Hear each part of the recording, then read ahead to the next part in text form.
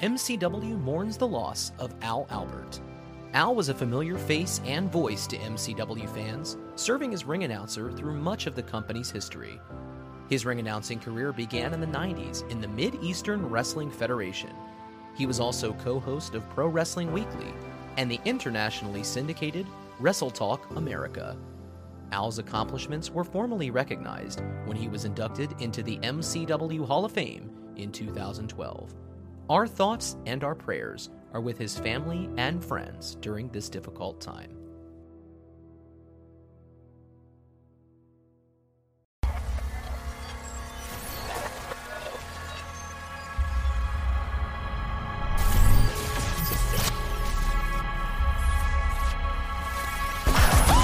Ladies and gentlemen, please welcome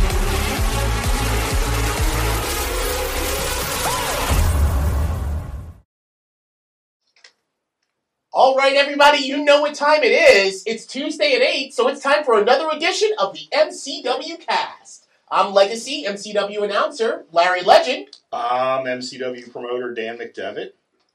And I'm Tara, and we are here for episode 10. Made it to double digits here, guys. I had no doubts. I had no doubts that we were going to 10 and beyond, with the MCW Cast. And what a guest we had last week. Yeah, it was different, huh? It was the most different guest that I think we've ever had. As far as being a profile, I mean, Leo's got a lot of followers, but this young lady, politician Kim Klacik, blew him even out of the water. As far as a profile guest having her join us. Yeah, absolutely. Well, she really kind of burst on the scene, got herself over. Yeah. There's a lot of correlation between politics and pro wrestling and real life and pro wrestling in general. Maybe that's just me, but I've always kind of, my whole life, I think everything in life kind of... is a work. Everything is a work. So some of our guests watching last week brought up the fact that her style in that promo video, in her video where she's walking through the streets was, kind of keeping it old school like wrestling and, putting the feet to the pavement and putting out those flyers and, really getting the town behind you. And that's kind of what she did. Well, that's one of the things that just jumped out at me. And probably because we are obviously all from Baltimore. So she was maybe featured here in Baltimore because she was running for an office, a seat in the House of Representatives here in the Baltimore area. Maybe we saw it more. Maybe she was showcased more. But it just not just jumped out at me like how different her marketing was for herself. And obviously when the President of the United States at the time shared her, but how hard she worked because my whole family's from Catonsville. I grew up in Catonsville. All my friends are in Catonsville. So that was Catonsville, Maryland's part of the district for the seat that she was running in. And she was just out there, man. She really worked. She didn't just depend. She had such a social media presence, but she really was just like wrestling. She was out paying her dues, man. She worked hard to try to win that seat and busted her butt. So all that kind of is what stood out to me, what made me kind of admire her. And then a mutual friend of ours, John Minidakis, is the one that connected us. And I was like, hey, man, I'd love to actually have a conversation with her. And John hooked it up. So, yeah, She definitely did. She worked hard. Yeah, it was interesting reading some of the comments during last week's broadcast from our fans. And they brought up not just her style of approaching, the town like that, but also brought up, the classic heel baby face rivalry in wrestling, that she's representing one half of the establishment. And of course, then you have the other side. And that really came through in speaking with her last week.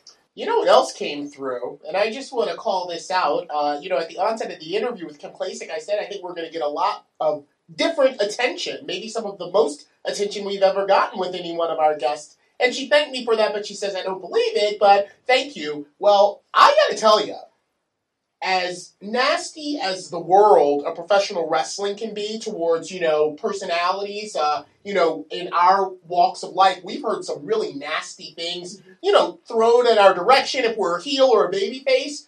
the world of politics is just as down and dirty. Probably worse. Yeah, exactly. Because, our fans, and this is not to speak disrespectfully to any of you that are watching and listening and participating, but our fans have generally been on the very kind and loving side on Ask MCW Cast. If there's ever an Ask MCW Cast or saying something to you and I saw some of the nastiest comments when we weren't doing anything but just promoting her appearance. Yeah. Before the episode even aired, just her appearance. And that's what I was thinking. I was like, you know what? You're going to bring a lot of dissenting voices out of the woodwork just because, they see your picture, they know you're high profile. Oh, let's dig at her a little deeper here on Twitter or Facebook or, during the comments. And like Tara said, heel and babyface is a perfect... The crazy thing about politics, what blows me away on the outside looking in is, like Tara said, heel and babyface, but it depends on what side of the aisle you're on, who's the heel and who's the babyface. Right. Like, let's be honest. Like, there's some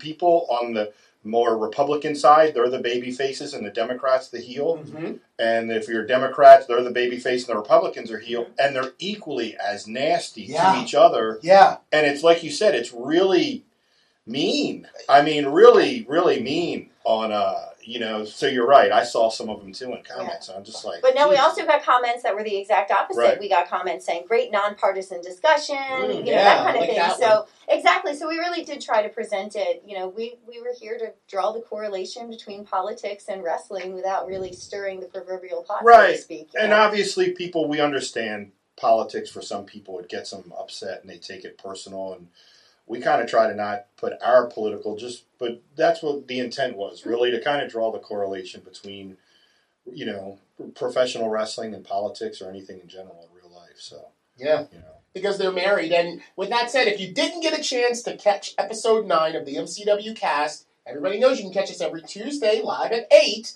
on Facebook, Spotify, Apple Podcasts, SoundCloud, Stitcher. All of our Pocket Cast, Breaker, Radio Public, all of our different platforms, and we appreciate that. But go on back to the Kim Klacik episode 9, like it, share it, let everybody know how partisan of a conversation you thought it was, or how interesting it was to learn a little bit more about someone that's actively in politics and making an impact. And if you're watching on Facebook right now, go ahead and share the feed. Heck yeah. I like that kind of talk. And don't forget that hashtag AskMCWCast.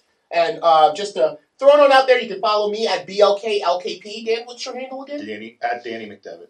Tara? At MCW Tara. Yeah. So interact with us. I would love to be able to establish us as the most interactive podcast out there because we're talking to our Greg Papalucases, we're talking to our Dr. D's and all of our fans, our homegrown fans, and we want to continue to hear from you even into now, episode 10. Right, and we got, this is a first for MCW Cast, a couples episode. I like the sound of that. That's right. We do have a couple that is both, involved in our world of professional wrestling and quite involved with one another. So we're going to be looking forward to talking to them. Well, you're gonna let us know who it is? Absolutely. It's our very own MCW rep Becky and Nick Camarado. Very good. After the break. All right. See you then. And we're back. And we've got our guests in studio with us. Welcome, Nick. Welcome, Becky. Yeah. Welcome. Thank you. Yeah. Good to have our first couples episode. Indeed. Our first couples episode. Look, I got to say something. Becky's obviously been with us. She started with us. But I got to say, as a promoter, doing this 25 years or so, to Nick, honest to God, I'm probably going to ruin his gimmick. But this guy is one of the nicest human beings I've ever met in my life. Not just in professional wrestling, but I've always thought that about Nick. It's the first thing I think of. Just a really, really nice guy. I'm sorry if I ruined your gimmick. If I'm, in, day-to-day life, if I was anything but the nicest guy, look at me, I would just terrify and scare and just be considered, this, terrible person. Don't you guys agree? I mean, that's what I've always thought about Nick. That's what I think of when Nick. Man, what a nice guy that dude is. What a nice human being. I guess I see what you're saying, that, a generation or so ago, you would look kind of like a pit fighter, with the look and feel of what you give in day to day. So you got to kind of put on that niceness to make sure people aren't thinking, wow, this guy's going to rip my head off if I cut him off on the freeway or whatnot. And Nick, you signed. Did you sign with AEW? Not totally. Like, Right. I still don't have the Is All Elite. I'm currently a part of the Nightmare family, and just like, I'm constantly getting invited back down. But you're getting great reviews on matches and everything, yeah. Yes, I am. And Yeah. Oh, so I thought I did see a graphic that said Nick Camarado is All Elite. Was that a fan made, or I thought I saw that? I'm pretty sure it's fan made because I haven't seen it yet. Okay. I'm in the Nightmare family, and that was the announcement. Okay. All right. Gotcha. Right on. Okay, Excellent. well, congratulations to you on that. Was it Moxley? John Moxley I guess I heard a lot of buzz about a match a couple weeks ago. Was it the Moxley match? It was the Moxley match. And as of late, I've just been wrestling on AEW Dark, and just my first match was actually with Darby Allin, and that got a lot of buzz. Right. But it's AEW Dark, and I'm constantly on AEW Dark and getting good reviews. But then again, it's the YouTube show. Right. But still, it gets a lot of views, the AEW Dark. It does. Yeah, it gets a lot of viewership. I get a lot of people asking for me, but AEW Dynamite has a lot of viewers as well, that don't watch AEW Dark. So right. My first appearance on there was a match with Moxley, and it was right at the turn of the hour, and then I just appeared out of nowhere, and everybody's going who is this guy? And luckily, I look like what I do, and just it blew up. Right. Well, tell us, Nick, because tell us how you got your start, how you kind of got into wrestling. Well, back when I was, I guess, 6 years old, I had a couple friends who lived right down the street from me. I was over their house every day. His name was Steve. He had an older brother named Johnny. They had a poster, which was for WrestleMania 14. It was Shawn Michaels, Steve Austin, and Mike Tyson in the middle. And I was like, what is that? And they just keep talking about how big it was and all. And then all of a sudden, all my friends in town are just watching wrestling. We would all gather over mainly that one friend Steve's house to watch the pay-per-views. I wasn't allowed to stay up late enough to watch Raw, but then my parents bought me a little VCR, and I had the blank tapes. So I would always tape Raw, and then right after that, WrestleMania 14 that's what I knew what I wanted to do. And how old were you then? 6 years old. Wow, so 1998, you were 6. Listen, when people come on here, we have people on here, I go through this at every episode. Do you ever hear when they say they got into wrestling and I go, oh my God, I'm old? Yeah, you and me both? Because I was watching wrestling before WrestleMania 1. Oh, 98. That's a couple years before we joined. Yeah, I was watching wrestling. I turned 7 right around there. That's why I'm being weird with age. I took my birthday is April 12th, so it's was that the beginning of April? Was it March? I don't remember the exact date of WrestleMania 14. So I just still feel old. Yeah, so, whether you're 6 or 7, Yeah. So you knew from a young age that this is what you wanted to do. Now tell me, with your friends, did you make cardboard belts? Did you put on little matches in your friend's basement? We had trampolines. Yes. Okay. There was this kid. His name was Jim Walsh. He was the first one to have a trampoline, and we all had our matches in there. He had the cage around the trampoline too. Then eventually, I kept begging my parents. That's what I want for Christmas. And they're like, okay. So then I became the kid in town with the trampoline. And I was a bigger kid. I grew up I was the fat kid. The trampoline broke. So then we got another trampoline. And then we found parts to fix the first trampoline. So I became everybody started coming to me because I had 2 trampolines right next to each other. And then so we would do high flying moves from one trampoline over to the other. And just we called it TSW. It wasn't a cardboard belt. It was a toy WWE belt. Mm-hmm. But I colored it silver, and then I put a picture of the trampoline. I took one with what are they called, the Polaroids, and I cut it out perfectly. I put it on there, and then I made a logo. It looked legit. Awesome! I wish I still had that belt because Do you have pictures from this time period? I would have to look it up. Oh wow! I'm That's pretty sure great. my parents do. That's great. We trampoline wrestling. There's like a whole big thing. You can. Yeah. There's lots of there's. I I've never looked at some got of the into that. channels on YouTube. There's trampoline championship wrestling. There's all different ones. I wish Yeah. I would have. When I was kids, we had like these trees that we wrapped garden hose around in our backyard, and I would get. I got my head busted open a couple times from getting like DDT'd on a tree root. Mm-hmm, yeah. You know what I mean? Like the trampoline wrestling that came around years later was Safer. much safer. Yeah. What about? I didn't wrestle in the backyard, but I broke every couch that we had because I would constantly try to jump onto it from the sofa, and that was it. Becky, how old were you? When were you when you got? Because obviously you trained here at the MCW Training Center. Mm-hmm. But what was it? Were you into wrestling too when you were younger? Oh my gosh. So as a kid, the Saturday night main events, like back in the 80s. Yeah. So like we would schedule like events around then. So if there was like a carnival in town, but there was also the Saturday night main event, we didn't go to the carnival. Like, no, we don't have a VCR. We weren't rich. Well, Saturday Night Main Event, I think we brought it up on one of the earlier editions that of was the cast. good, yeah. It used to be a big deal Yeah. with Preem Saturday Night Live, and it was kind of like, Yes. this is a special, and they would have all the ads leading up to it. Don't forget Saturday Night's Main Event this Saturday on NBC or whatever Oh my it god! was. I can still watch it now as an adult, and I still feel like that little girl because, like, Yeah. I don't know, Bret Hart will come out, and I'll just start screaming, Oh and man, I'm they were like, the best. Yeah, Oh, my no, whole why am I family was screaming? my sister and my mom definitely. And then when they were did the fans. Friday night specials, the main Yeah. event, Oh, that was yeah. even better. Indeed, yeah. So, I blew off a date that a girl that a double date, and like my buddy in high school, Chad, was livid with me because there were these two pretty girls, and we were trying to go out, but I told him, he thought I was kidding all week, like we're going out with these girls, and I was like, no man, the Mega Powers and the Twin Towers.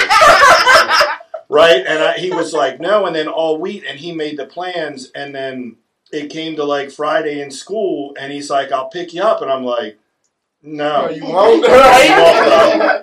He's like, what? And I'm like, brother, it's the Mega Powers. Right, You know what I mean? right. And he was serious. He showed up at my house, and I'm at my mom's house with Macho Man glasses on and my Macho Man shirt. The You whole know what I mean? getup. He's like, you're kidding, right? And I'm like, no, I'm not kidding. You were in the zone. I didn't go to the date. Like, I think our like friendship ended over it because he was like, you're kidding me? You're not going out with these chicks? And I'm like, oh yeah, the only girl I'm going out with is Elizabeth. You know, right now tonight on the main event. You know, I know you're telling the truth I'm because your totally first, serious. your first wedding took place in a ring at Michael St. Totally Avenue. serious. So, like, when it comes to the whole romance, it's got to be tied to wrestling for you. Yeah, so that was it, man. The Friday night main event specials, man, they were the best. Yeah. They were the best. How about you, Nick? Who were some of your favorites? I mean, I know you mentioned Shawn Michaels, Stone Cold, and Austin being on that poster, but when you really started getting into it, who had you hooked to watching the show all the time? Well, this was like the first event was WrestleMania 14, which was Shawn's last match for a while. I got into him a little bit later because, the drugstore near us, you could rent the videotapes, and I was watching a lot of his stuff from 95. But I'm trying to think what I worshipped Kane when I was a kid. I'm trying to think who were my favorites. I loved Kane. I loved Triple H. My friend Steve loves Stone Cold, and I go I can't because that's his guy. So Yeah.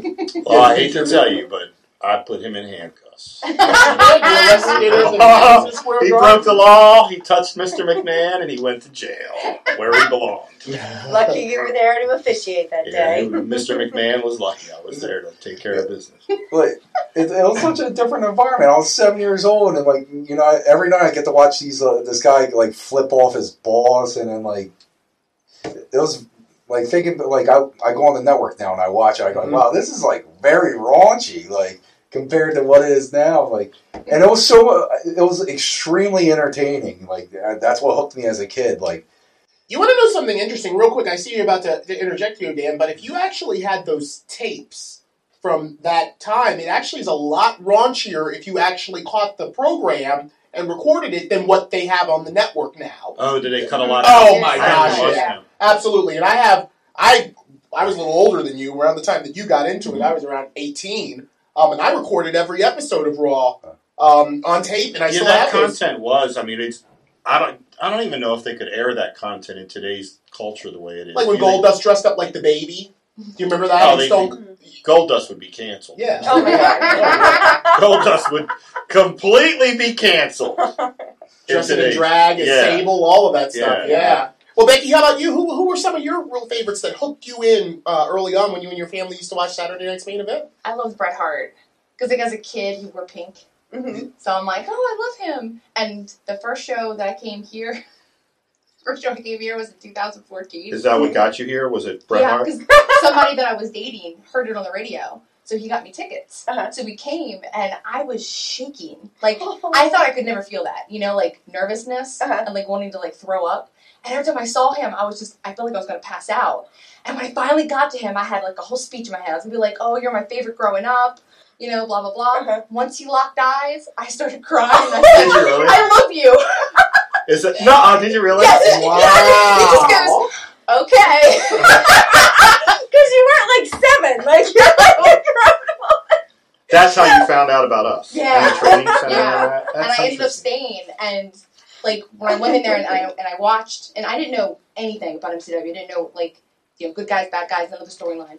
What's great about MCW is you didn't need to. Like you guys clearly showed who was good and who was bad, and I got caught up in it. Like I'm up at people had to pull me back because I started going to I didn't realize there was seats that were prepaid or whatever. I'm trying to get to the barricade, and I'm like, no, ma'am, you need to go back to your seat. I'm Yeah. like, "Ah." That's awesome. Yeah. Yeah, and that whole, you never lose that. Like, I joke, but I would like a big mark for Sting. So when we had him here in 2015, you know what I mean? And I was like a little kid in a lot of ways. Like, I mean, I'm doing business with Sting, but I'm like, he's standing there ready to go out and talk to the people, and I'm thinking, man, like, I wonder what he'd do if I just schoolboyed him. I was too, so you never did. I was like thinking I'm doing business with Sting, and I'm like, oh, it's Sting, So, yeah, I think as a wrestling fan, when you're passionate about it, like, you always kind of have that, that you always kind of have that feeling, I guess, especially for the people that maybe You're kind of always mystified, I mean, mystified is a good word. And that's Yeah. the great thing about indie wrestling, though, is that you couldn't have gone up to Bret Hart at a WWE show and gotten to have that interaction. That's what we bring that nobody else is going to, is where you can actually meet these people and talk to them and, Cry. and cry and profess your undying love to them. I mean, whatever, some people just go for an autograph, you profess love. I mean, it just works whatever way. Yeah. But that's the neat thing that, is something special about indie wrestling. If you've never been to an indie wrestling show, we're going to have them again soon, one day. So It's coming sooner rather than later. exactly. So when you came to that show, you didn't know anything about MCW. Had you thought about getting into wrestling before that, or And not at all. not at all? I Right. hate to say that I was oblivious to all of this because I only knew WWE, WWF. I was really into that as a kid. When it got to the late '90s, the Attitude Era, I kind of fell away from that because I thought it was too raunchy. Wow, really? That's Yeah. a surprise because that's when it got really Yeah, hot. I should have been in the age bracket that I loved it, but I thought it was too raunchy, and I'm like, bring back, Doink the Clown.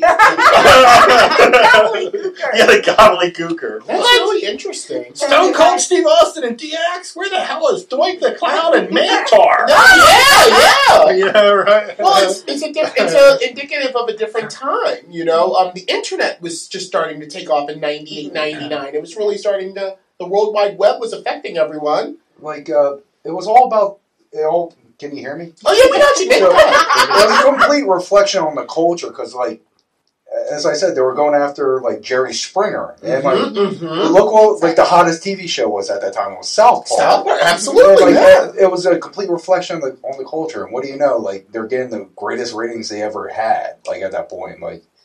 That's what hooked me. I remember hearing, in a documentary about PlayStation, they, when they tried to market it, they go, how do we want this? They go, what kind of age bracket do you want to be? They kept saying 19, because when you're young, you want to be, 19. When you're older than 19, you want to be 19 again. That's true. So they picked 19's the perfect age, and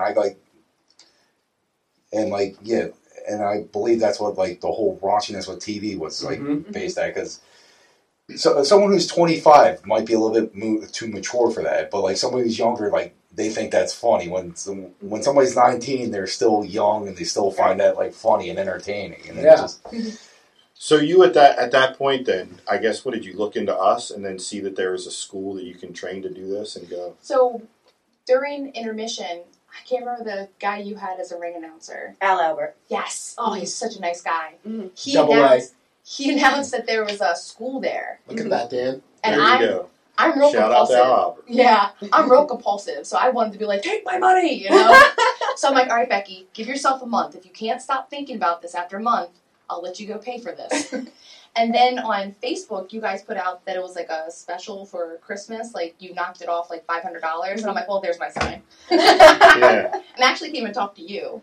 You were the one that right. I came and talked to. And I like to investigate what I'm putting my money into, so I actually really researched you, and I found like all your old matches. I don't know if you remember this, but No, at the end no, of I our don't. at the end of our talking, because you're just like, some wrestling could be for some people, can be for not, because I was military at the time. And you're like, some people do it for fun as a hobby, some people take it as a a career. He's like, but if you're military, because you also had Rob, he was military too. You're like, it's fine, not a lot of people like make it to the big. You can just stay here and have your fun. And you're like, so do you have any questions? And I was like, no, corporal punishment. I don't. I was like, but I want to tell you some history about you. I started talking to you about your matches just to let you know that I knew about you and about SCW.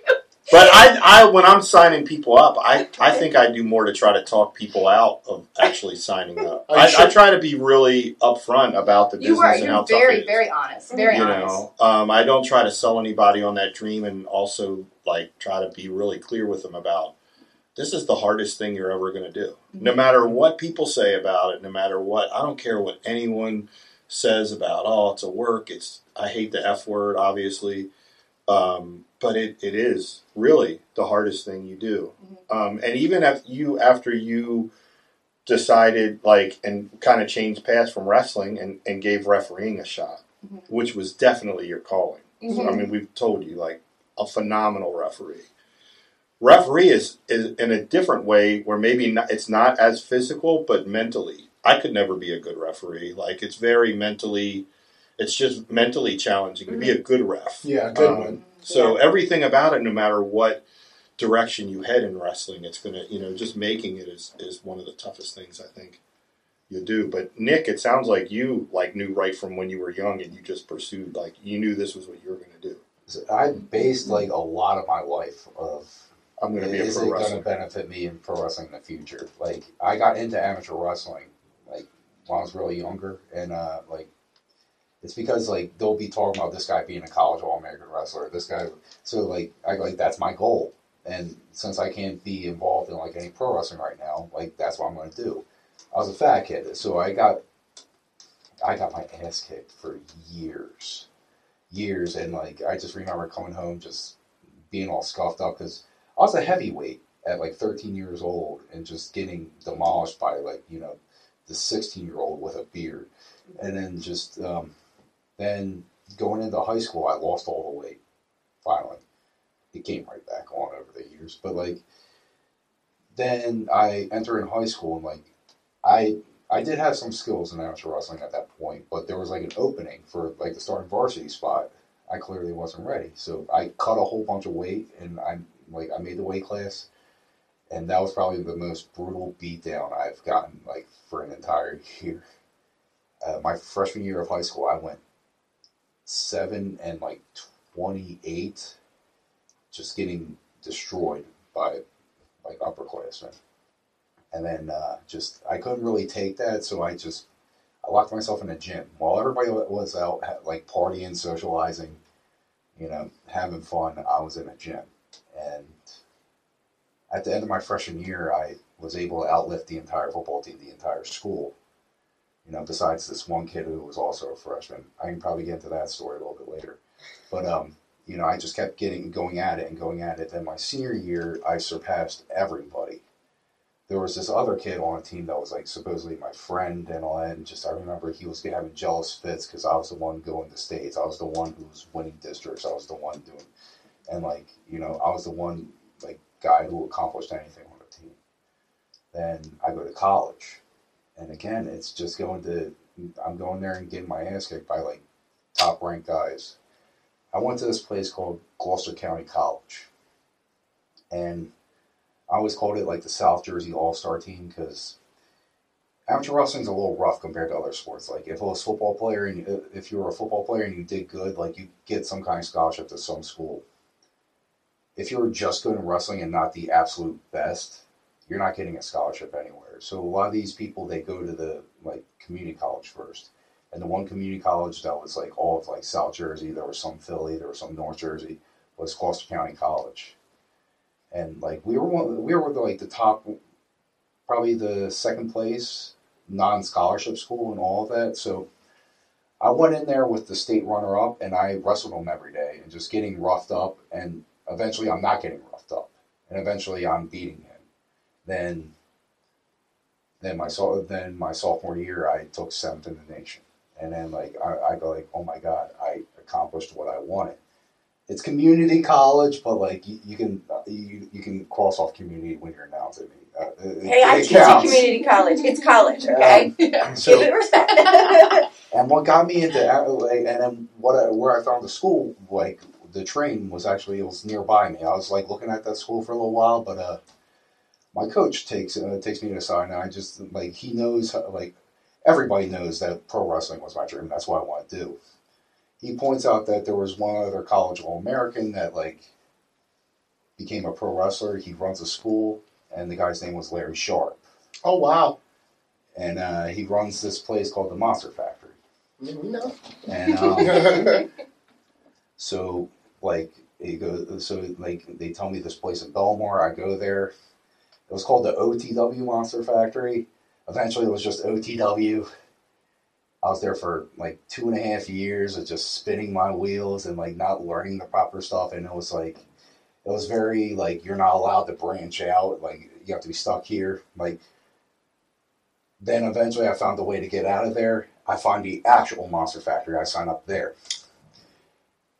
And it was kind of like, Larry Sharp, I met him like twice. But there was 2 very, very good coaches there where I feel like I've learned so much. And that was the first one was Damian Priest, who's now becoming a star because finally somebody took a look at him and goes like, oh crap. And the other was QT Marshall. And I owe so much to him for like everything he's done for me. And just I've been through wrestling with a lot of years, and you can tell I'm not like a very social person. So like, I know when I'm getting bull, like BS. When I'm getting BS, but like I don't know what I can do about it. And it's just like they call it carnying and pro, like, and I'm just hearing it. And like again, I like, how do I branch out to this indie? Okay, cool. Okay, cool. We'll talk it over on Wednesday, and then like I go on Wednesday, and the guy doesn't show up to help me. We're like, I try to hop in a car with a bunch of people and go to a show, and he goes like, "Oh, you did that without permission?" I'm like, "You're in trouble." I'm like, "Really? I just went to a show on it," and then like, so then I'll ask him for permission, and he goes, "Oh no, we have training that day," and then like, okay, he opens up the doors. It's me and 2 other guys, and then he just leaves, and then it's just like. I felt very trapped, but like, and then you have QT Marshall comes up to me and he's just brutally honest with me, dead honest, and I go like, this guy is amazing. Mm-hmm. And again, he's probably one of the most like underrated, like skilled wrestlers, and then just, I'm pretty sure they all realize that in AEW over there. Yeah, obviously he's doing great for himself. Wow, that's awesome. Well, we want to hear a little bit more about some of those earlier training days and as your training progressed, which got you to where you are now. And also want to talk to Becky about how her training here then branched out into some other opportunities as well. So we're going to take a quick break, and when we get back, we'll hear the answers to those questions and more. So stay tuned. All right, and we are back with Nick and Becky. And before we took our break, we were talking about places that you've trained. And Nick, you were telling us about going to the other Monster Factory and the influences there and how it was a better situation for you. So did they have? Do they have like a fake Monster Factory? Is that what it was? No, it was like the original school. Like the original school was that place in Belmar, but it was associated with another place, and then like somebody bought the name Monster Factory off of Larry Sharp and started like his own thing. You said something, and I never knew, and I never knew that Larry Sharp was an All-American. He was? Yes. He was an All-American. I never knew that. Larry, So my story, like, I actually went, when I was, so I met Larry a bunch of times. I'm a little bit older than you. Back when I was 17, 18, I was driving up to New Jersey a couple times, and I did tryouts, and at the time, Glenn Ruth was the trainer, headbanger, thrasher. But he was wrestling on the indies as the Spider then.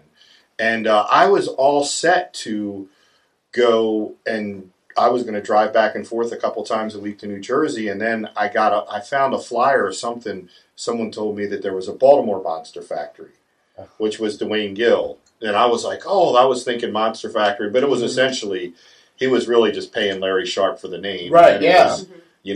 So the wrestling business is a carny business, because then I signed up there and paid money and never saw Dwayne.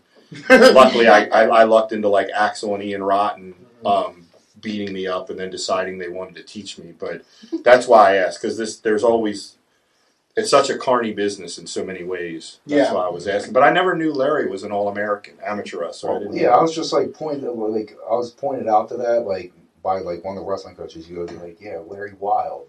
Larry Sharp was like a very accomplished amateur wrestler with Gloucester County as well, and he has a school right around here.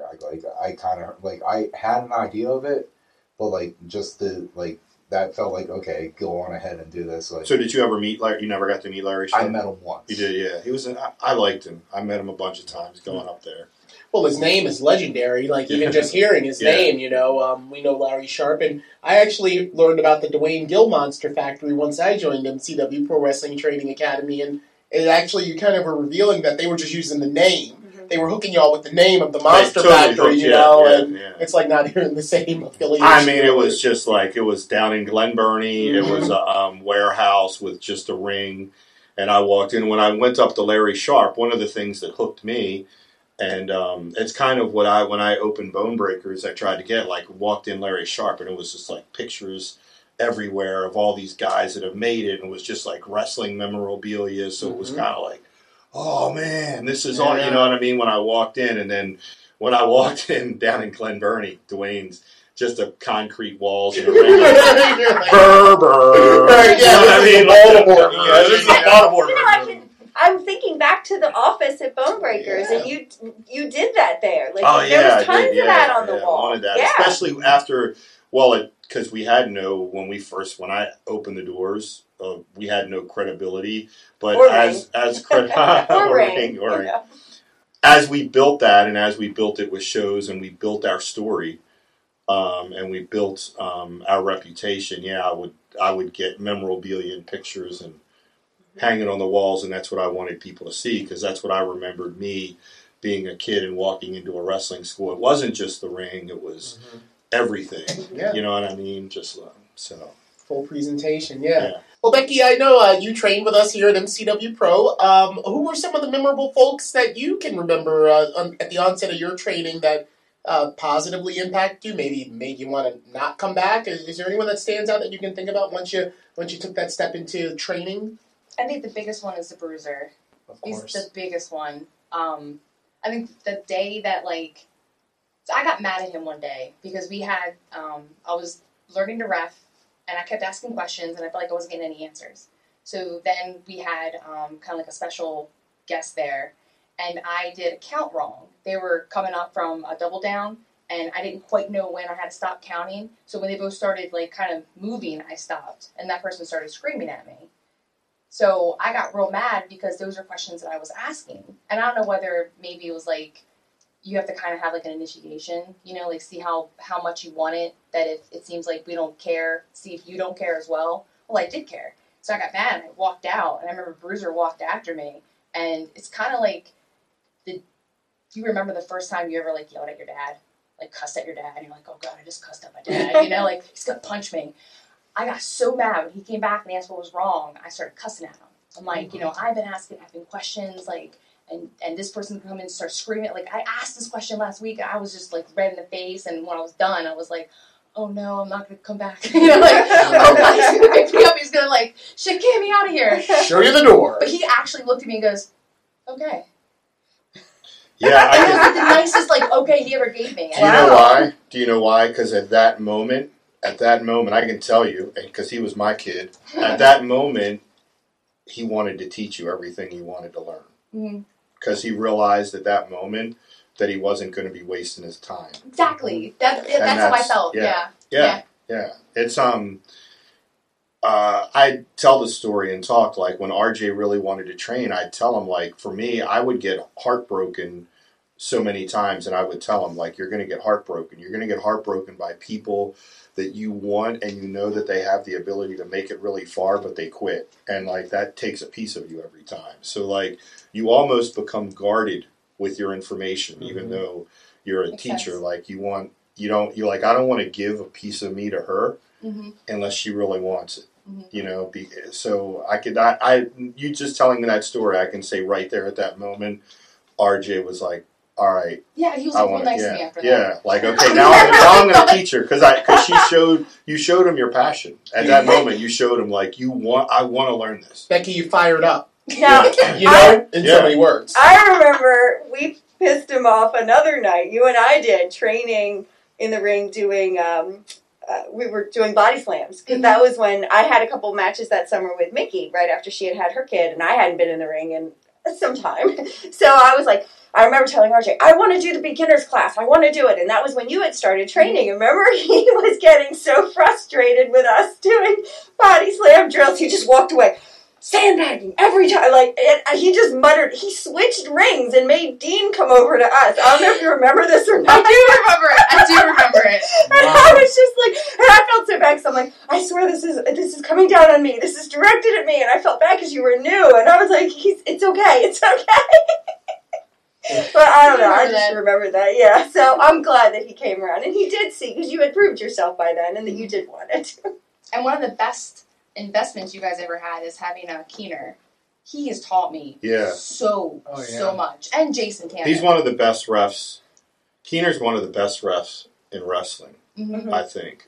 They just, Ring of Honor just did their 19 years of 19 great matches, and the first match they showed was Low Key versus Christopher Daniels versus the main event of the first ever ROH show. And Keener was the ref. Yeah. I was like, whoa! I mean, I remembered him from the ECW days, the tail end of ECW, but I didn't realize he was on that first ROH show too. So he's so good. He has a career that spans multiple decades, multiple companies, and is still imparting his knowledge and wisdom onto, us here at MCW Pro and a few other places. So good. So good. In 2018, when I got invited down to do a tryout with NXT, it was me and two other refs.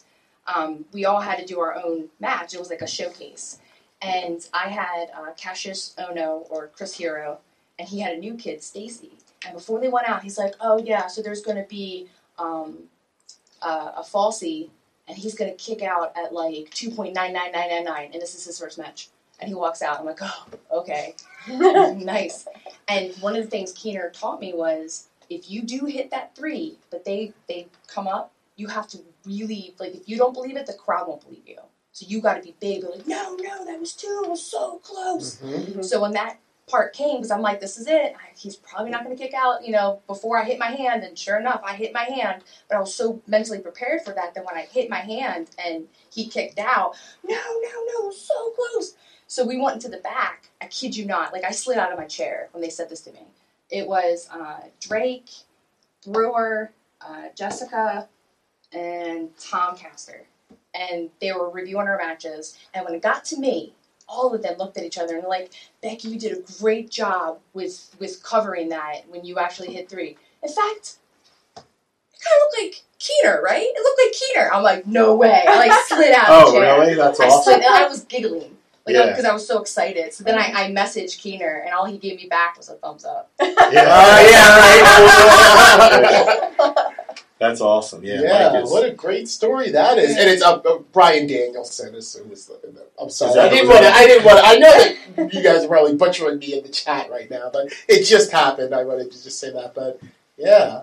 What about you, Nick? Any kind of that's a major accomplishment. I can give that feedback. You just fought Moxley on AEW, but what was one of those first big accolades once your career got up and running that you can remember? Where I want to know if you slid out of your chair about it, but like really like kind of like, whoa, this is huge. Anything you can think of? Probably when I got that email back after my WWE tryout. Like, that they were hiring you. Yes. Yeah. Like, I had my tryout back in 2015 September. Like, one of your guys was there. We actually shared a car. Who, Patrick? Yes. Yeah. So, anyways, like I spent that. How do I say it? It's like just I knew like Jerry Briscoe was putting me in because he loves the whole amateur wrestling things, and we brought him into like the Monster Factory to evaluate us and put us in. Like it was actually a part of QT Marshall's documentary and all that. Originally, 4 of us were going to go. One kid, he was actually just a kid. He sends Briscoe his information with a bunch of misspellings and all, and they're like, okay, he's not ready. Then I have this one really good friend. His name's Billy Damiana. He was actually like a Greco-Olympic alternative and all that. Problem is he's covered with tattoos, and not just tattoos, copyrighted material. So there was a picture that went backstage, and this is something I heard about. It's just like it was a picture of me, Matt Riddle, and Billy like next to each other, and like and then Billy's standing there. And he's got the Mortal Kombat logo right here. Apparently, somebody goes like, "No, we can't have that," and then just he gets his tryout next, and then finally just something happens with QT, and they're like, "Yeah, we like," and they decided not to bring him down. So I ended up going all by myself, and just that entire summer, I was like, "This is my one chance. I'm nobody. I am nobody. Nobody knows who I am." So I spent that entire summer making sure like I did everything crystal clear, perfect. I was in better shape than everybody, and just like I just remember that entire summer just beating myself up crazier than ever. And then I go to that tryout, and like I felt like I did, like I blew everybody up, but like they were telling us to like hype everybody else so that like so I'm doing my drills and then just running circles around everybody.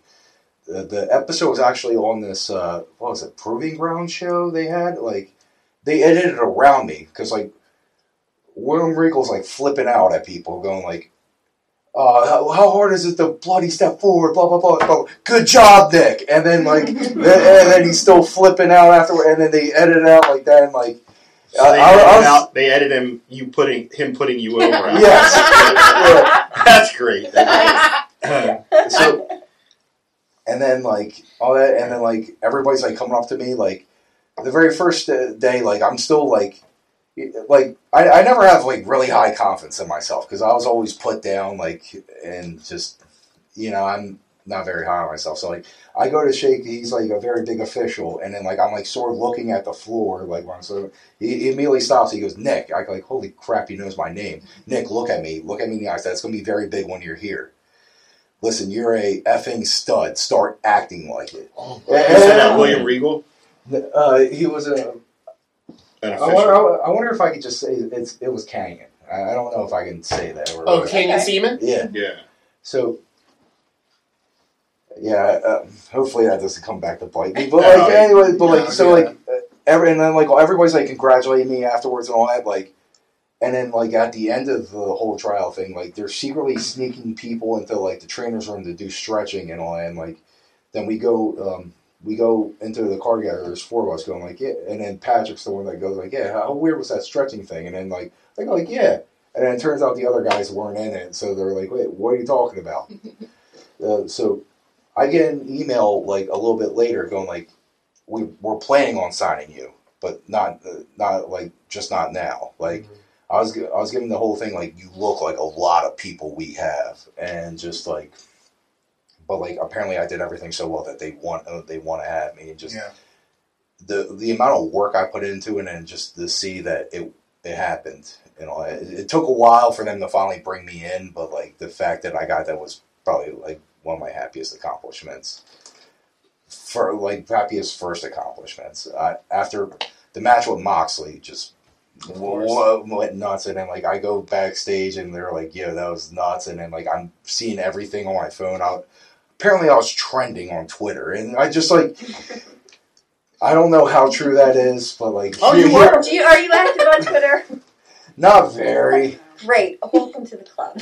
So, like, apparently, like, just hearing that, like, just like, and like the thing is, I wasn't like a regular on TV. That was my very first TV appearance ever, and just everybody's like, "Holy crap!" Look, and it wasn't even a long match. I went toe to toe with Moxley, who was ranked #1 in the like PWI for that year. So like, of course, a lot of people are watching it, and like, I got to stand toe to toe with him for a bit, and then just everybody goes like, "Who's this guy? We want to see more of this guy." And just that was mind blowing.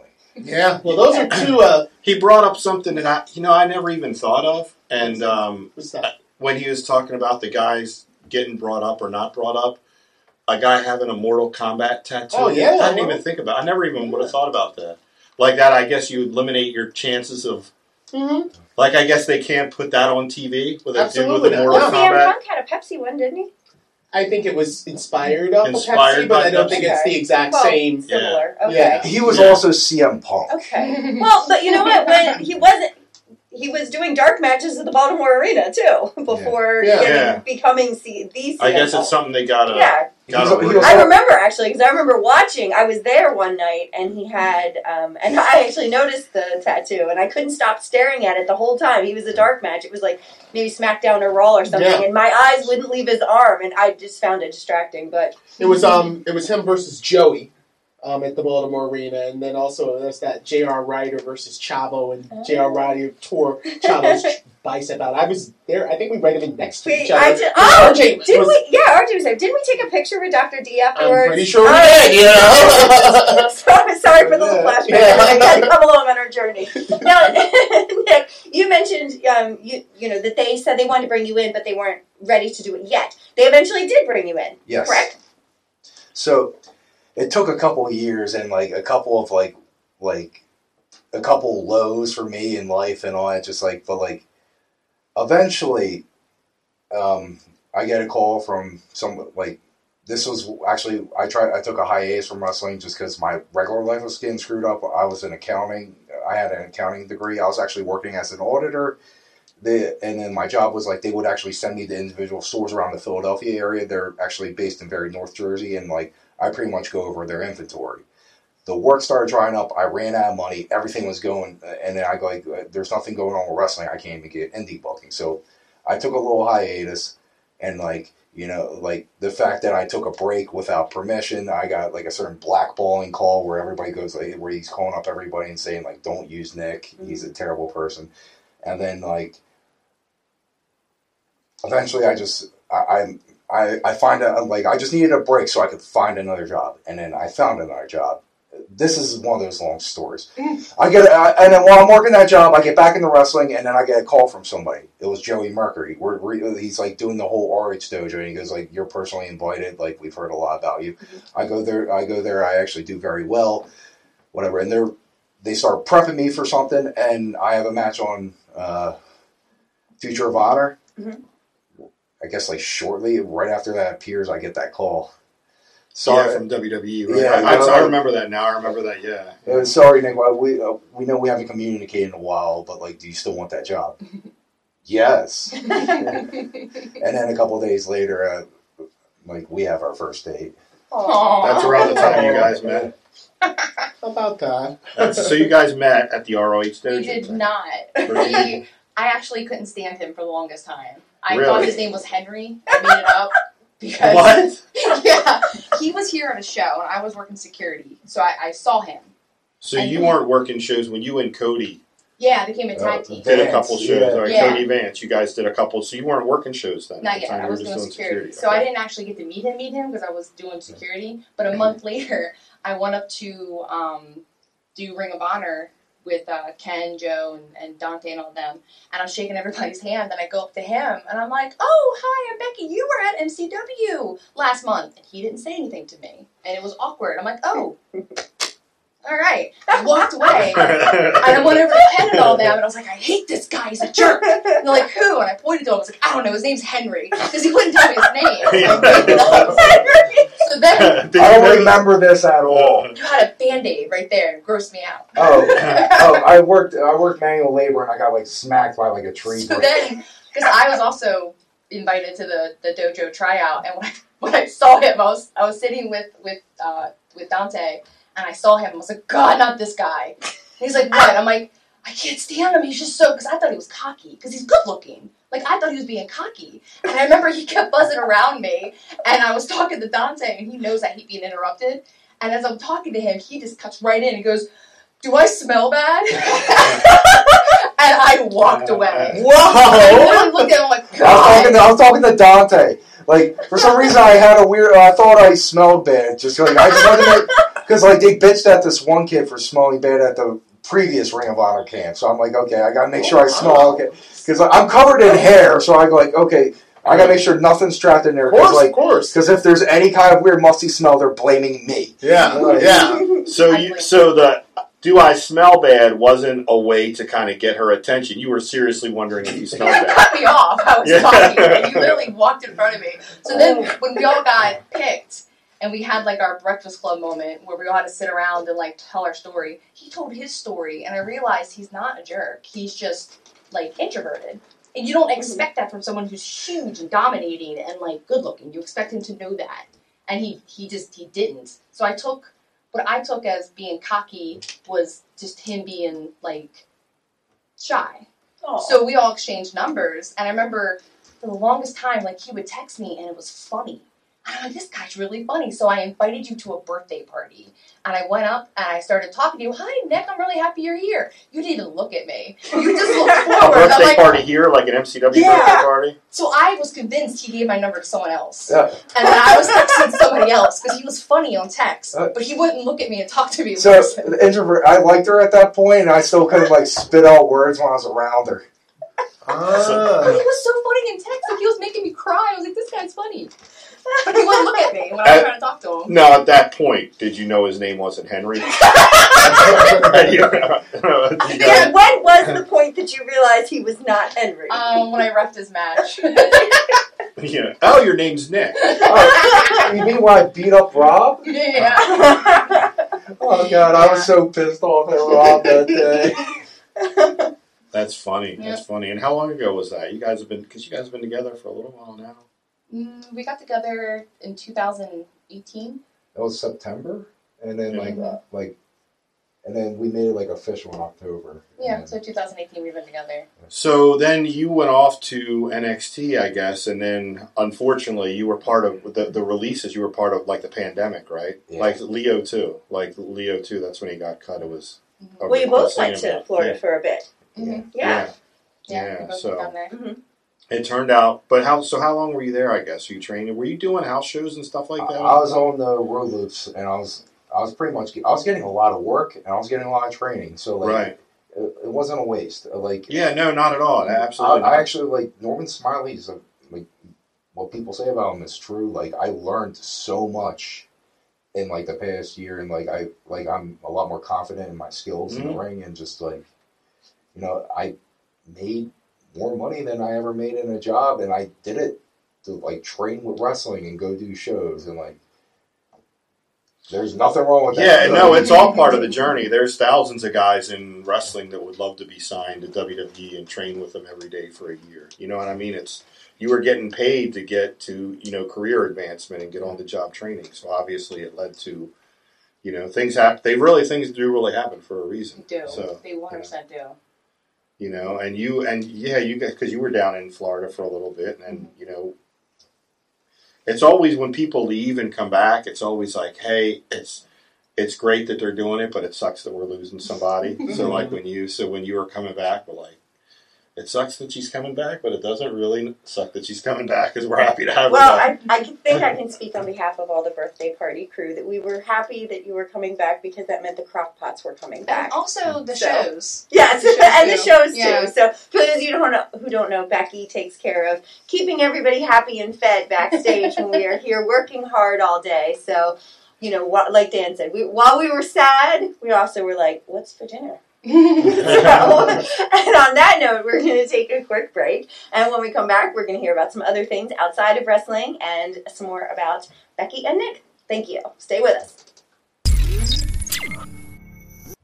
All right, so we're back, and Nick, one of the first times I guess you wrestled for us was probably around Seasons Beatings. Was it 2016? It was a match that you had. You and Preston Vance, who's now 10 in the Dark Order, and you guys teamed up against MJF and Malcolm Moses. So interesting. It just goes. This was actually a pre-show match that you guys did in 2016, and here 5 short years later, all 4 of you guys in the match are under contract.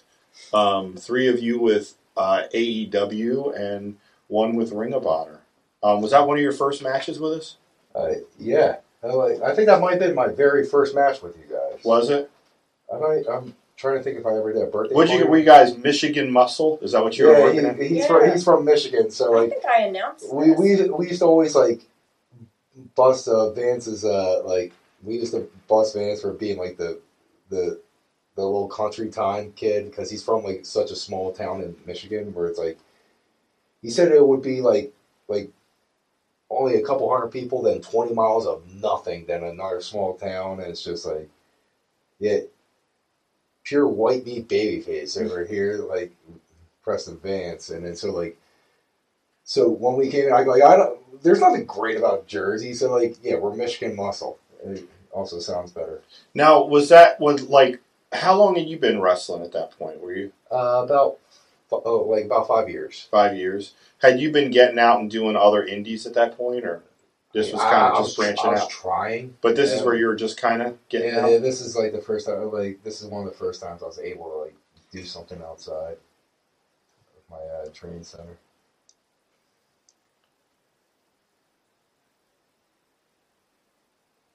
Yeah, MJF, he's doing pretty good for himself, huh? Yeah. Still wearing the same scarf, too. It's his signature. Yeah. Yeah. He got that scarf over. Oh, yeah. Yeah. But to say he never needed to change. Right. Oh, it's a legendary print. It's perfect. Yeah. Right, it's rubbery, yeah. No, I mean his whole demeanor, the way he acts, the way he does stuff, he never needed to change. So Yeah, if it works, it works. Yeah. Meanwhile, I'm over there wearing this bright orange stuff, and I got told to stop doing that. That's all right, man. You were just finding You had yourself. the robe and the cape and the robe and everything. I remember. Yeah, I invested a lot, and they just told me I was just told to stop doing that. And you had the burlap too, correct? The burlap they liked. Okay. With the Ring of Honor tryouts, they I just really don't get this thing you're doing, and it always got to me. It just I picked the name and I picked the name off of a Bro Science video where he was talking about the evolution of the lifting man and the final form's Freak Feast, and it just he goes you're growing hair everywhere, 6-inch hairs at your back, you got hooves instead of feet, you start seeing the vet instead of the doctor, you just live to be big, and I that sounds hilarious and sounds hilarious. I'm gonna start calling myself that. And I came up with bright orange because everybody wears certain colors, and just bright orange is a traffic cone. Safety cone, right? It makes me stand out. So if you're just looking, you're just that's gonna grab your attention. And then what do you know? Just eventually people are just me, the way I look, that's enough. And then we just Ring of Honor kept shutting it down while I was doing the tryouts, and then eventually we came up with the burlap sack thing. Was we had this guy, Dr. Carl Martin, who was a legit psychiatrist. He owned his own practice, whatever. So we're playing I'm one of his patients, and hey, do the Friday the 13th Part 2 thing where he's just wearing the sack over his head. So I did that. We did that randomly on the fly one day where I just grabbed one and we put it together and just They liked it. I started doing that. Did the sack only have one hole for the eye, like Friday? Yes. Like, oh, Yes. nice. Oh yeah, I would have loved it. Yeah, You know, because in Friday 13th Part 2, he doesn't have the hockey mask. He hasn't gotten it yet. that's what you were doing in Future, or like in Ring of Honor. Yes. I was mainly Future doing Run. that at the Monster Factory. Like they were having me without the sack for a while with Future Honor, and it's just like I also had like it wasn't like tied on. I had a chain wrapped around it, and like and then like the doctor would take it off me and just. It reminded me a little bit of Hooded Justice from Watchmen. Oh, wasn't he a professional wrestler? Like too? Like wasn't that his like thing? Well, hearing about the way that it's So- described, it reminds me a little of Morgus the Maniac, another Maryland Yeah. icon. You know, Yeah. they would Awesome. wheel Morgus down, and he'd be like in the straight jacket, like biting, like trying to get the folks, and then they unleash him, and then he'd go to work. Yeah. You know, Yeah. so Well, that's all. That's how you go through the process of like trying to find yourself and figuring out kind of who you are in the ring. You know, and a guy like MJF, I think one of the things that probably helped him is, like you said, he figured out who he was in the ring really early in his career, and so he's pretty much everything you see on TV right now. That's kind of who he was and how he presented himself. I think that's the one thing he figured out who he was kind of early. yeah, there's a term, I know you know it. I know we're all familiar with it. It's called the look.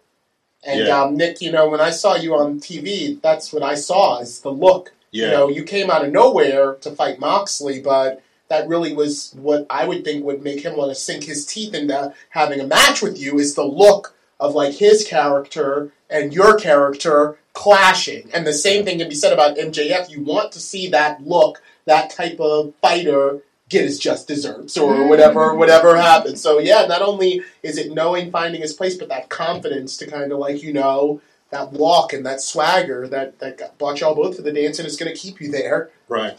Absolutely. So how's the couple thing? What's it like being a couple in professional wrestling? It's easy. That's easy. Easy for me. It's not hard. Like, you hear about these couples and all they do is fight. Like we don't. Now, what that's about it. being in different places at different times? I know you go on the road. Becky, you've gone on the road. You're working for different companies. How's that? We were actually just talking about this coming here. Yeah. I think it's easy because, like, my personality, like, it's no secret, I'm, like, 10 years older than him. And I retired from the military, so, like, I've had my career, I've done everything, like, by myself. All my deployments, I never went with, like, a troop of people, I just went by myself. Mm-hmm. So I'm so used to being, like, by myself and doing stuff for myself that I don't have to, like, rely on anybody. Which is great because what he needs to do, he needs somebody that will help support him. And that's what I do for him. Like, I help support him. So if he needs to go somewhere, I'm like, dude, I got this. Like, I'm fine. Go do what you need to do to, for your job. I'll be home with the 2 dogs. Another thing that, like, I think it helps that we were both involved with wrestling is just, I think we get it. like, I've had relationships crumble before because they couldn't handle, like, oh, he's doing all this, he has to be at this show or whatever, I need you here. But she knows what I'm going through, and, like, Right. she perfectly understands, like, what it takes. And so it's just... Yeah, it's kind of like a double-edged sword. Like, when you first get into the wrestling business, everybody will warn you, don't get involved with anybody in the wrestling business. So, you take that advice for a little bit, and then you realize just how impossible it is to have a relationship with someone not in the wrestling business. So then, you're kind of like, well, this works better because you do understand the demands that are placed of each other, and, you both are backstage, not necessarily with the same company, but the atmosphere, the culture, and you can trust each other. So that's huge. So it makes sense. A big thing about relationships is finding things in common, and when you're in wrestling, you're in 100%. Mm-hmm. If you're not, like, it's gonna, like, so, like, you're on the road doing all this stuff, and then you gotta go home and do something else. If it's like just a normal life, but, like, if they're also involved with wrestling, you have that one thing that's, like, both your lives in common, and it's a lot easier. It is. Yeah, it's very passionate, and when you're following this and you love it, you both have the same passion for something, a deep passion, and that kind of helps too. Although I do have to say, when I said, "Hey, tell us about being a couple in the wrestling business, and she's like, "Oh, it's great, it's easy," and I was like, "Well, I beg to differ." For you guys, maybe. For me, I second that. me and Tara, not so much. Well, that is at least for a period. that is a great segue into my question, because although it sounds as if things are peachy with you as a couple in the wrestling industry, have either of you ever felt that you were being tested by your peers in regards to your loyalty to one another, or your, you're away from Becky? She's laughing. So I she's, laugh because, like, I think when I put the stripes on, people are like, "Oh, she's a cop." Because I've never, like, well, if I have, I didn't notice, but, like, I've never been hit on, and I like to think it's because I wear the stripes. Well, I bring that up because Dan and Tara, you may, have felt this, but it's almost like if you do become a couple and you're out, that kind of puts a target on either your back or your girl's back. Usually her, because there's more guys probably in the locker room. Right. So and the guys are probably sleazier. Yeah, like, we'll get her alone away from him, So I was just wondering, in your walks of life, and even with you, Nick, have you ever felt like someone was like, kind of like, hey, big boy, or, you're away from home tonight, so do you ever feel like you ever experienced anything like that? maybe. I just, like, Becky's like, who? I'll DQ them. Look at it. DQ from life.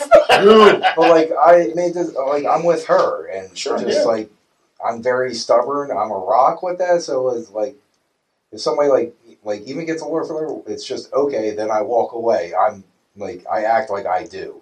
It's either I act completely oblivious and just get out of there, or just like I just avoid it in general. It's just kind of like you did Becky when you first met her. Right. Couple interactions with her, you were just like, just like that, Henry. Well, that's the thing. Relationships in wrestling can work if they're, if they come from a place of mutual respect and understanding. And I think, if I think back to like my earliest memories getting into wrestling, like, we all saw those girls that wanted to, like, climb up the ladder, so to speak, and things like that. So I think that, like, for me, always kind of painted, like, a negative image, and that was pretty public, you know what I mean? So, and hopefully things are, are different now, but it seems like you guys have found a way to make it work, despite working for different companies at different times, and sometimes being in different states from each other. Mm-hmm. And so I wanted to ask you, what are some things outside of wrestling that you do, as your bonding experience? Our dogs. Wait, no. I had a question about the dogs. All right. Then I'm going to jump ahead and ask that question before you start talking about it. Droopy and Oreo. Yeah. Who is their favorite? Oh my God, Droopy is totally 100%. Oh, is that them? Yes. Oh, I knew the answer too, but I just wanted you to tell everybody. I was going to say, I know. Droopy sort of bonded with me, and Oreo's bonding with her. Yeah. Oreo follows me everywhere. They were. Do you think that's because you got Oreo when he was away? Wasn't he away when you first got him? No, we were together. Oh, you were together. Yeah. Oh, okay. For probably about like 2 months. Okay. And That's what it was. Was he from Florida? What, Oreo? Mm-hmm. Oh, we got him from Georgia. Okay. Droopy's from Florida. Yeah. Got it. Fun You fact, love travel doggies. I know. They have accents. Southern twang. Fun fact, they were both birthday presents for her. Oh, they were. Yeah. Oh, they were. Well, for those of us who don't know about your affair or your dogs, what breed of dogs are these? Are these The one that's mainly black, that's a Cocker Spaniel. That one we thought was going to be a Cocker Spaniel, but it's actually a Brittany. Yeah, we got carnied. Did you? Well, sometimes the best dogs are the mutts. In my experience, He's not a mutt. He's a Brittany Spaniel. We just got lied to. But thankfully we did, because neither of us knew what a Brittany Spaniel was. I never knew what a Brittany was. I have no idea. It used to be a Spaniel, but in 1982 they took the Spaniel off because it's a pointer dog, whereas a Cocker Spaniel is a bird dog. Okay. So I guess technically it is a Spaniel, but really that name dropped in 1982. But he's so funny. Like, his personality, I would never see it in a Cocker Spaniel. Mm-hmm. So now I love Brittany's. Oh. They're so well, I love both of them, so I always appreciate it when you bring them here, because I love them. Those two are best friends, too. That's awesome. I was so happy when you started posting pictures of them, like, bonding when you first got them. It was so sweet. So sweet. Because the older one, Droopy, would actually, groom his ears and, lick them. And if he were having a nightmare, little puppy, two people come over and lay his head on him until he So stops, sweet. and then he'll go back to doing what he was doing. It's neat watching them, because I have two dogs too. I have a Silver Lab and a German Shepherd, and my daughter carnied me into getting two. Obviously two different breeders, but they're like a month apart. But for me, I've loved what they are two, like best buddies now. They're both like a year old. But it's how they bond, and they, now the shepherd won't go anywhere. He won't leave to go outside unless he looks back and like, Charlie, are you coming? You know what I mean? Yeah, it's cool. too. Yeah, They do. That's really, yeah. It's really cool watching them. They're best buddies. They won't go anywhere without each other. So Aww. I'm a big dog person too. So that's cool. I'm too forgetful to have I guess one of the things too, like kind of go back to like the relationship working is, I guess it probably helps maybe because you see so many more wrestling couples now than you used to. Is probably the way that too. I mean, it was kind of changing this way before everything happened and the world caught on fire, but the drop down schedule that's not like it was. You know what I mean? Right. Like even with say WCW and WWE. And not that AEW ever had that schedule where it was, the 5 house shows a night and TVs and 6, and you're on the road and you're only home 1 day a week. Even as we get back to some type of normalcy, I think the house show business is going to be gone. I don't think you'll ever see it, to an extent. Like it seems like we're kind of, going to be a TV type industry. You know what I mean? You'll probably have house shows here and there, but that probably's got to help a little bit. In all honesty, the house shows helped develop you a lot because let's say TV happens and you only got 6 minutes and it's going to be bell to bell, and Right. Especially working certain places, they're going to have everything very micromanaged. They want this, they want this. But you go to a house show, you have more open reign. You get to try stuff and see if it works, and if it doesn't work, who cares? It's not a part of anything, and just you were talking about earlier about finding out who you are. When I was in NXT, I was doing the whole Ogarelli thing, and just I kept playing with different things, and I was having so much fun. And I was one of the only guys that wasn't on TV getting reactions, just because I was having so much fun out there, and just people said it just seemed very genuine, and just I learned a lot and learned to loosen up just by doing that. And if it was TV only, I never get those reps. I would never see. Absolutely. That's what we do with the birthday. And that's what I was Yeah, just going to say. For 100%. us, that's what the birthday parties have kind of been, and been for us the last couple of years. We do so many birthday parties monthly. Mm-hmm. Our students use them to kind of go out and experiment. Yeah, it's just exactly. a birthday party. It's 20 or 30 people. Go out and try The something. precursor to Velveteen Dream was Pretty Ricky. Oh my And gosh, I that- was just thinking that. Remember Yes. when he came out? I remember I was behind the little wall doing sound, and I was like, "What is that?" Because he had asked me. He's like, "I'm going to try something I've been working on," and I was like, "Okay." And then it fit, and I was like I got goosebumps. I remember that. Mhm. Your layouts for the birthday parties are actually that's something I've been very impressed by because I've seen birthday parties done other places and it's horrible. Me too. My blueprint of what not to do. The stuff with the balloons and the little Thank things you. here and there, and then just you bring the one little kid in for a match, Mhm. and you treat it like a show, and it's done very well. I would actually Very want to professional. do those parties. I've seen birthday parties where they teach kids how to clothesline, so they make each kid clothesline one of your students. Oh my God, no! And it's just so many bumps, and then it's just miserable. And then you got I went to one at a nearby Oh, God. location, and they had a kid battle royal.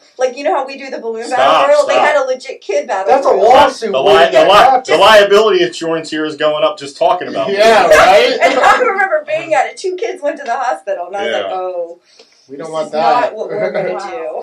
do." Yeah, Tara and RJ, I think, for a while intentionally kept me away from birthday parties because I'll never forget walking in.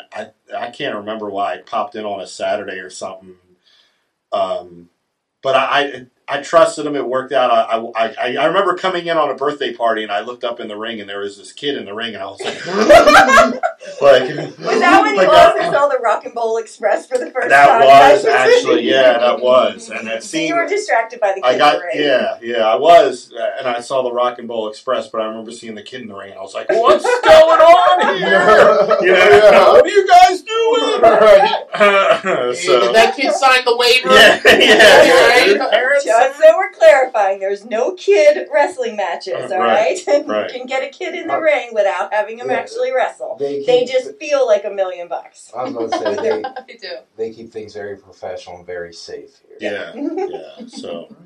I've done birthday parties here. I know.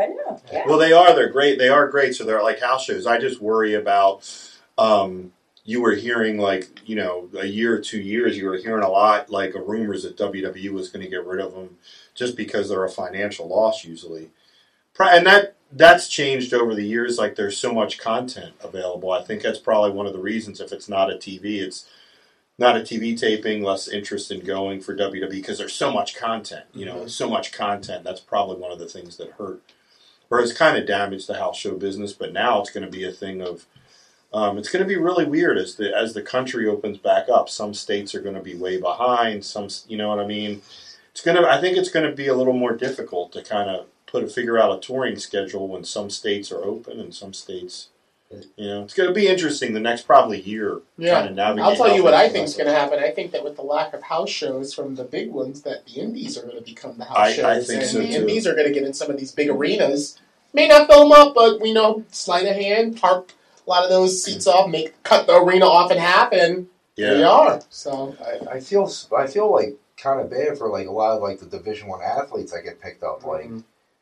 Like they're like, you'd be surprised how quickly they get it, but like those guys aren't going through the indies, and like because like a lot of those will get picked up right away, and if they're not getting those like house show reps, like it's completely different. Dark match on TVs is what they're going to have to do, I guess. But I agree totally with what you're saying. They have matches at training all the time. I've had so many training matches like throughout the years, and nothing compares to an actual show. Right. Like you're in there with like a raw audience and all that. Like not even birthday parties because like those kids are like they know the cheer. Like I've worked like house shows where it was like only a couple people out and like nobody's making any noise and you're trying to have a match and then like you have a bunch of people trying to outdo each other and it's just like, and then like stuff goes to a disaster and you just need to be in there when it's a disaster just to like experience it so you don't like lose your stuff when it happens at a bigger stage because like stuff's gonna go wrong and like experience is the one that doesn't freak out and keeps it going, and then like the person who like tries to do everything perfectly and like he's only wrestled on TV, he's only where everything's like going perfect, and then the one time it doesn't go perfect, he's gonna freak out. He needs to be in those situations where everything goes bad.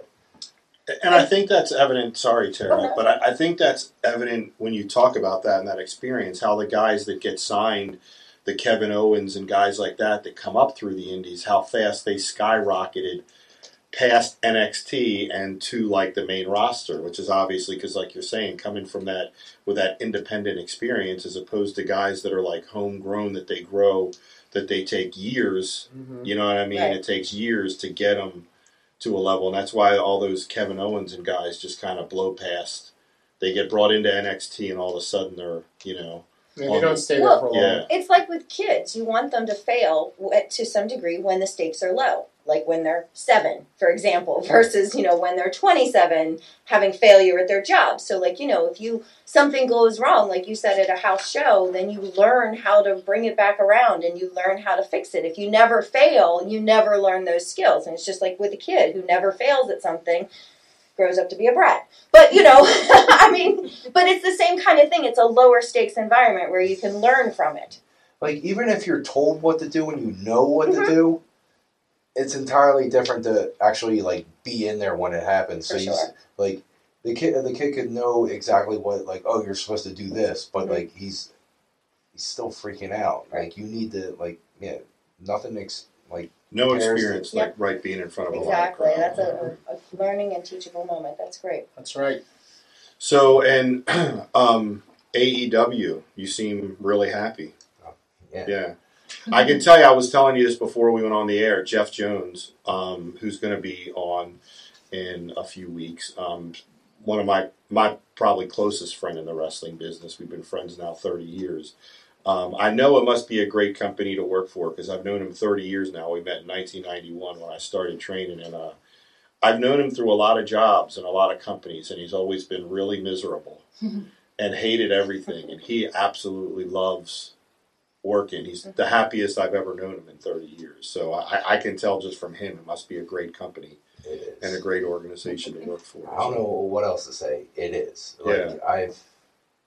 I feel like very happy, very at ease. Like, she used to like hear from me like years ago about like me like getting so frustrated and losing my mind, and then just like I come home now and she goes like she just sees like a different me. Yeah, it seems like one of the things that Tony Khan, like for me from the outside looking in, is that just as a fan that loved wrestling and had the financial ability to start it, he really kind of let the wrestlers guide the setup of the company too, not just putting the structure in place and setting it up, but actually the culture. And listen to a lot of the wrestlers and people in the business about things that they didn't like about other companies or companies they had worked for, things that made them feel good or feel bad about being a part of the business. And he's kind of implemented that in his company, which it seems like it's a really good culture. And like I said, I can judge just by Jeff. Like, man, I've never known this guy to be happy, and he absolutely loves it there. So. Yeah, so very good. And Becky, you love working for MCW. I do. Now, I how do both of you active on social media? Do you have handles that you would like people to follow you to learn more about your journey together? I'm so bad with Twitter. I'm so I bad am at too. Thank Yeah. you. It's different. You got once you play, I don't like know. Twitter so much I better don't like than it. Facebook. It's like the news. I feel so uneasy just because like I go like I'm supposed to be like this monster, and I go to I like, but that doesn't sound right, and I go like, oh, let me tweet this. I like that sounds too funny. That's not okay. What can I like? I'm so like. You know, look, I think that all the time too. Like, because I'm old school, I think you have that old school the way you think, but it's so different now where it's almost like wrestling fans just accept you're just. Right. You know, like you can turn your character on and off. Like Yeah. I would always think that, like you got to be a character all the time. Like it's good that you think that. Where this is where I realize sometimes, like, yeah, I think wrestling's kind of passed me by or I'm out of touch. But then I just like it's like people on social media just you are what you are. You know what I mean? Like you're overthinking it. I feel like you're trying to portray something, and like. With social media, you just expose that you're a normal person, and you're trying to sell that these people are larger than life. Mhm.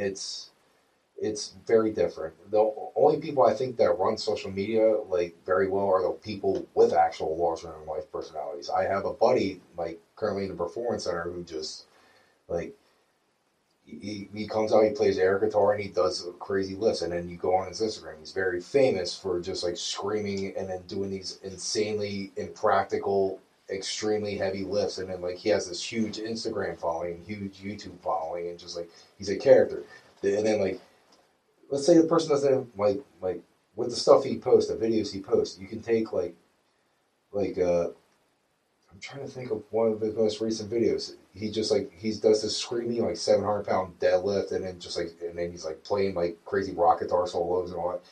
And then you take one of his YouTube fans and you go up to him and you go like, "Hey, what do you expect? Like, do you expect this guy to come out like playing air guitar and throwing people around the ring?" And they go like, "That's 100% what I expect them to see." Now, when you go on somebody else's social media who's supposed to be like, you know, he's supposed to be, you know, kind of a badass, like, but then you go on his social media and it's just like him, like, hanging out, drinking with friends, and like, they're like, I go, like, No, holding kittens. Yes. Yeah. He's kissing kittens. And what's this guy doing? Like I've been told, like, oh, it's a show, like from like certain sources or whatever. Like they may not be big or not. They're like, oh, they know it's a show. Like you see, like people come to like. You see, like, these fanfares with, like, Marvel movies and all that. Like, this is not a Marvel movie. This is not, like, you're not, like, I'm not Nick Camarado presents something else. Like, I'm supposed to be Nick Camarado. And just, I feel it's like, hard to figure out. I feel like when you show people too much, it kills a lot of what you're trying to show. And just, like... Hasn't the weirdest thing... Yeah, just for me for 30 years, one of the weirdest things a couple weeks ago for me, as I flip on and I'm like, what? Undertaker on Joe Rogan, and his Undertaker was on Joe Rogan, and he was just sitting down for 2 hours but he was Mark. Yeah, you know what I mean, and talking. And I was just like, that was it was weird. Mm-hmm. Imagine imagine if Twitter like came out in like the late 1980s or 1991, and then just like you're watching like Hulk Hogan like hang out with like Macho Man like backstage. Oh, it wouldn't have been the same. Listen, it wouldn't have been the same. I would have been heartbroken. Listen, when I tell this story. When I started training in 1991, there was no internet. There was no social media. I went into wrestling. I didn't read the sheets. I only read the wrestling magazines and watched WWF and WCW on TV. 95% of me thought it was a complete shoot. The 5% that had listened to my dad tell me that crap is fake, and I was like, you don't know what you're talking about. Mm-hmm. Hulk Hogan drops a leg on you, brother. You ain't getting up. Right. So I was completely in and bought in. And when I remember being heartbroken when I started to learn about the business, and learn about it. So I get it, because I believed, man. When I signed up at the wrestling school, I believed, with all my heart, so I only had a little bit of doubt.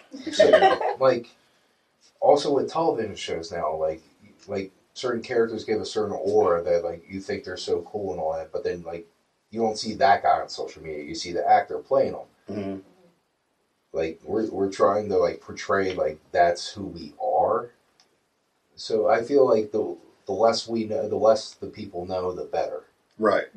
Like, the more you expose, the more you just show that it's an act. And just, they know it's an act, but, like, just, you have to present it like it's real. I think I might have a solution for you. How about The Adventures of Droopy and Oreo? Oh my God. There. Done. Put them on Instagram. What's that? And that's your Instagram? Yeah. Yeah. There, so you can live vicariously through them. They're adorable. They'll get lots of followers. You can interact and be your funny self, and no one ever has to know. Right now, Oreo just got neutered. Uh-huh. And I can't do it. He's been whimpering, and he goes right. Oh, stop! You're making it worse. See, look at this. See, stop. You can do this. And honestly, this big monster guy with a straight jacket with a little cocker spaniel, like hanging out, like that's something you can see too, like. You can do the puppy dance. Yeah. You could do it in a way that you're not in every picture. Well, Like, you can present a certain way. Like, if you want to present me as, like, a big monstrous baby face, you give me a little puppy, and then, I care about that puppy. We can make a little straight jacket for Droopy. Oh, my gosh. And Droopy can be you. The best part about, like Sarah just my cat has an Instagram, too. And the best part about it is listening to his other little cat and dog and rabbit and possum friends. He's got all species of animals he's followed by.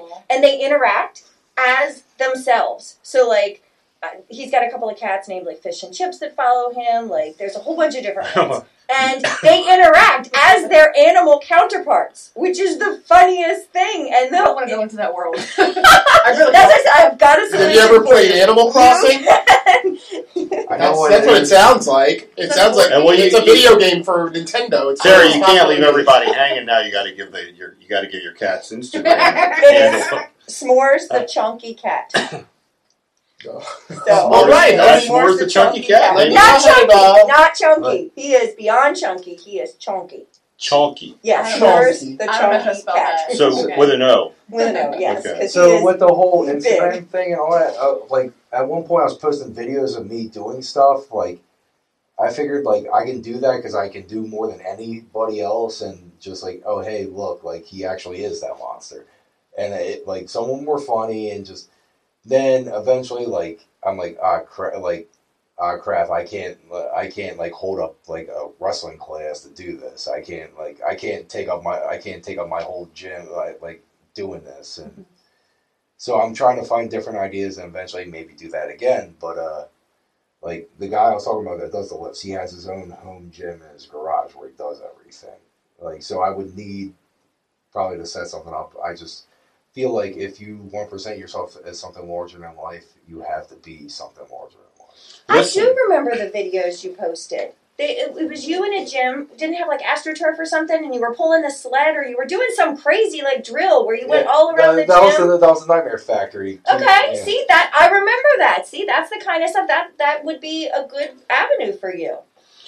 And I get what you're saying about that totally, man, even as a grown man, because I tell you, I made the fatal mistake. I was really big into The Walking Dead for a couple years. Oh, God. And when Negan busted up, there was a big, where Negan went totally heel and like Glenn, and he killed Glenn, bashed his head in with the barbed wire bat with an When axle you have them rod. all lined up there on their knees, yeah. Yeah, but then that night, they did an episode of Talking Dead, and like Glenn walked out on stage with Negan afterwards, and I was like, and I had got done watching, then I like went and got something to eat and came in, I like flipped back on the TV, and I was like, oh, like he's dead. What's he doing sitting there talking? Oh, And it was yeah. like Talking Dead. It came on after. Yeah. Yeah. And they had Glenn, and it ruined it for me, man. Like it ruined. I was like, and I started losing interest after Well, they that. did So that I always. Whoever got eliminated, that I know, but I had never watched it. I had never watched it, and I okay. had flipped on. I just flipped the TV back on and was like, "Oh, what the hell?"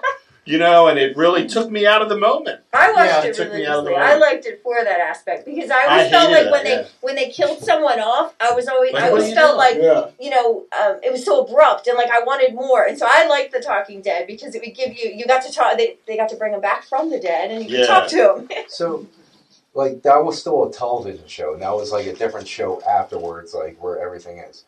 Like, professional wrestling is, like, it's that plus Twitter and all that. Like, I Right. feel like it still needs to be professional wrestling on Twitter. It would, like, what you're explaining right now would be, like, Negan killing Glenn, and then Glenn getting up, like, after the, like, door of the Right. show and going, Mm-hmm. hey, we're Right. friends. Like, yeah, right.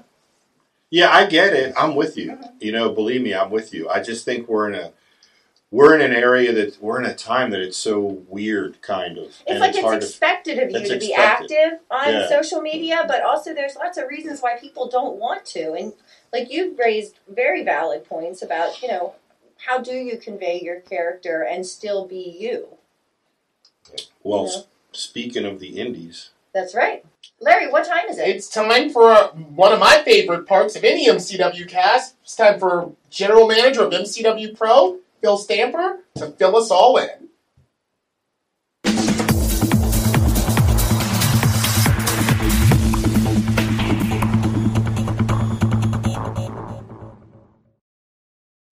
Hey everyone, my name is Phil Stamper. Great to be back with you with another Independent Wrestling Roundup. Two quick things. First, I was outdoor all weekend for Camp Leapfrog, so you see a little bit of sun, and my voice is pretty raw. So we're going to get through this together. It's all going to be great. Have a lot of events coming your way. Let's go ahead and start with what's happening over on IWTV.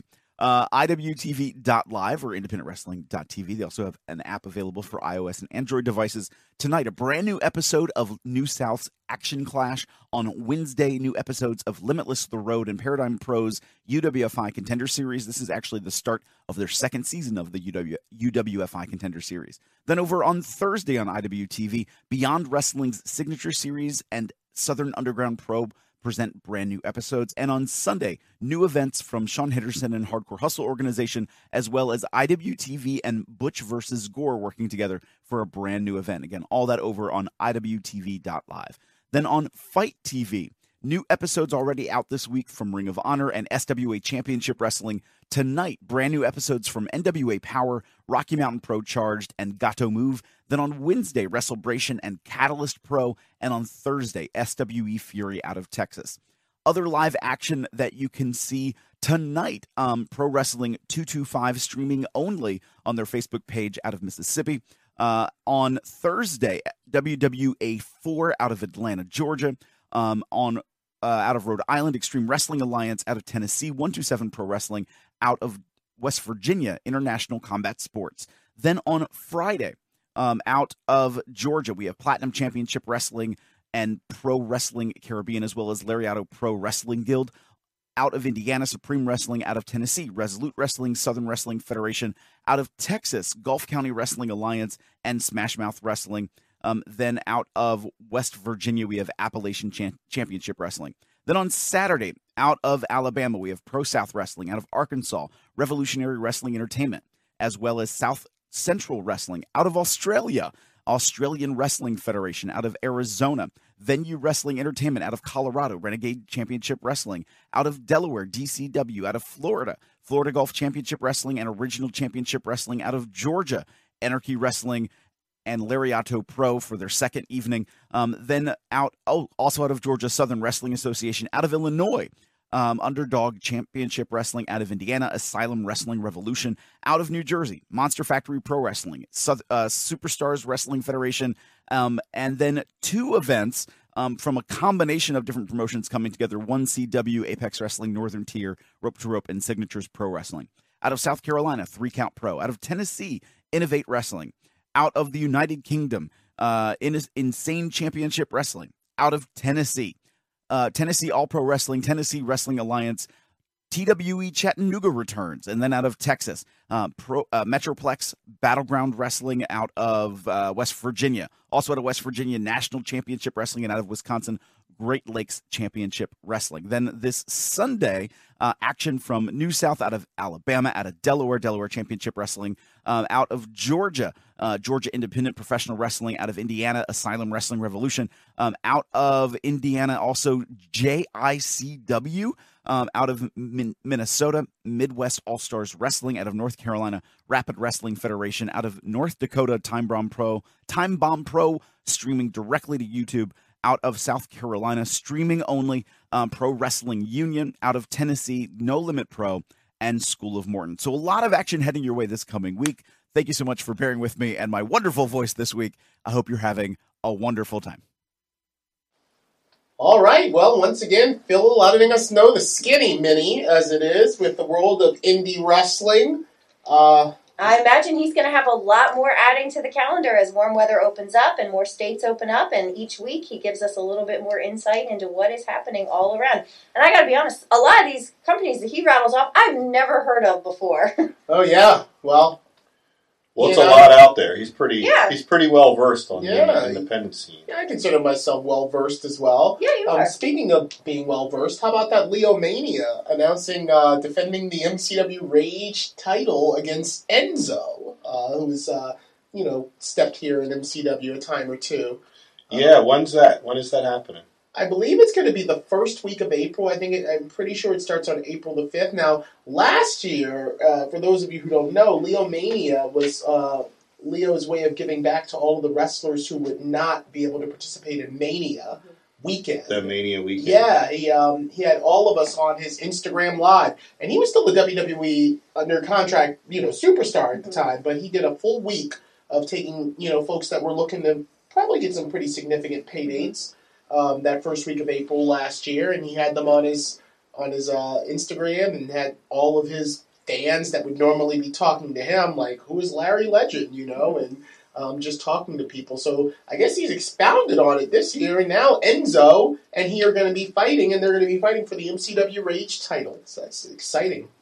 Well, hopefully he holds on to it. Yeah. Oh, well, he better hold on to it, yeah. Or else we'll have to send If someone not, after I can him. see two potential podcast guests coming up in our future. Right. Indeed. So while it looks like, I guess there's a lot of shows open back up this WrestleMania week. Yeah, a lot of shows opening back up, a lot of shows taping again. Phil is always shouting out Fight TV and IWTV, the two streaming services that are kind of geared towards combat sports. And, weekly, there's new content that's dropping on IWTV, whether it's Camp Leapfrog or Violence and Suffering or, ICW, and same thing with Fight. So, it's just a plethora of stuff to watch and absorb and stuff that's actually ongoing right now. So, Do either of you two have any indie companies that are on your radar that you see doing big things right now? Any favorites? You were kind of getting out there a little bit, Becky, before everything's kind of shut down, starting to work for a lot of indies. Are you working any other dates with anybody, or Not really. nobody that you've really worked for is kind of open back up? Yeah, I don't feel safe. Yeah. I was with Evolve before they got bought out. Right. So then, after that, I haven't really been doing much with indies. And I guess they just shut it down. Did it? WWE didn't just buy the library, right? Did they kind of buy Evolve? So, it is funny that you mentioned that, because I heard a rumor for the first time ever today that Evolve as a brand was going to be revitalized as a network-only offering. Not necessarily resuming where Evolve, the company, left off. I think there was a lot going on with Anthony Henry and J.D. Drake, but not leaving off with the storylines, but just the brand Evolve coming back to the network as a network-only exclusive show. Now, I hadn't heard anything about this until it was brought up to me. So I was like, what? Evolve's coming back? Are you serious? And they're like, well, WWE owns it. And it did kind of have a legacy, or was building a legacy. I was a part of it at one point for a cup of coffee. And, Becky, that's where you had landed. So it definitely had a legacy that you can watch now on the WWE Network. And you got to imagine some fans are probably like, well, whatever happened to Evolve? I used to love these matches. And Gabe's working for the WWE, isn't he? He works for the World Wrestling Entertainment now, down in Florida. So, gotcha. So, yeah. Interesting. So they might possibly be bringing it back. I guess we'll see as things come. And that would kind of, I would want to know, well, if you're going to bring it back, are you going to bring back any of the legacy players? Because, Becky, you were there. I was there. Liddy Leonard was there, so how's that figure out? So have you had promoters like that are opening back up call you, or you're just not really in a comfortable position? I have had people reach out to me. It's around us, like in this, Virginia, Pennsylvania, we're still all kind of, all these states around are still kind of just dipping their toes in. I think Pennsylvania, I heard you can do a show, but it's 10 or 15% capacity for an inside show. So, the last I heard about the state of Pennsylvania was that they came down hard on GCW for doing that 24/7. Oh, did they? So what happened was that the Pennsylvania State Athletic Commission was like, hey, $53K, where's our cut? Oh, did they really? I didn't hear that. They went after the tax money? Oh yeah, they came after the promoter for GCW after he said we and here now, guys, I don't mean to spill hot tea here, but from what I understand, that promoter then said, well, what about all the rest of the companies that are doing closed-door tapings in the state of Pennsylvania? Are you going after them too? Because I know I'm not the only company that's doing a show. His was in Philly, and it was 24 hours, but I know that up in Scranton there were some shows that were being filmed. I know here and there were shows being filmed. Well, fair is fair.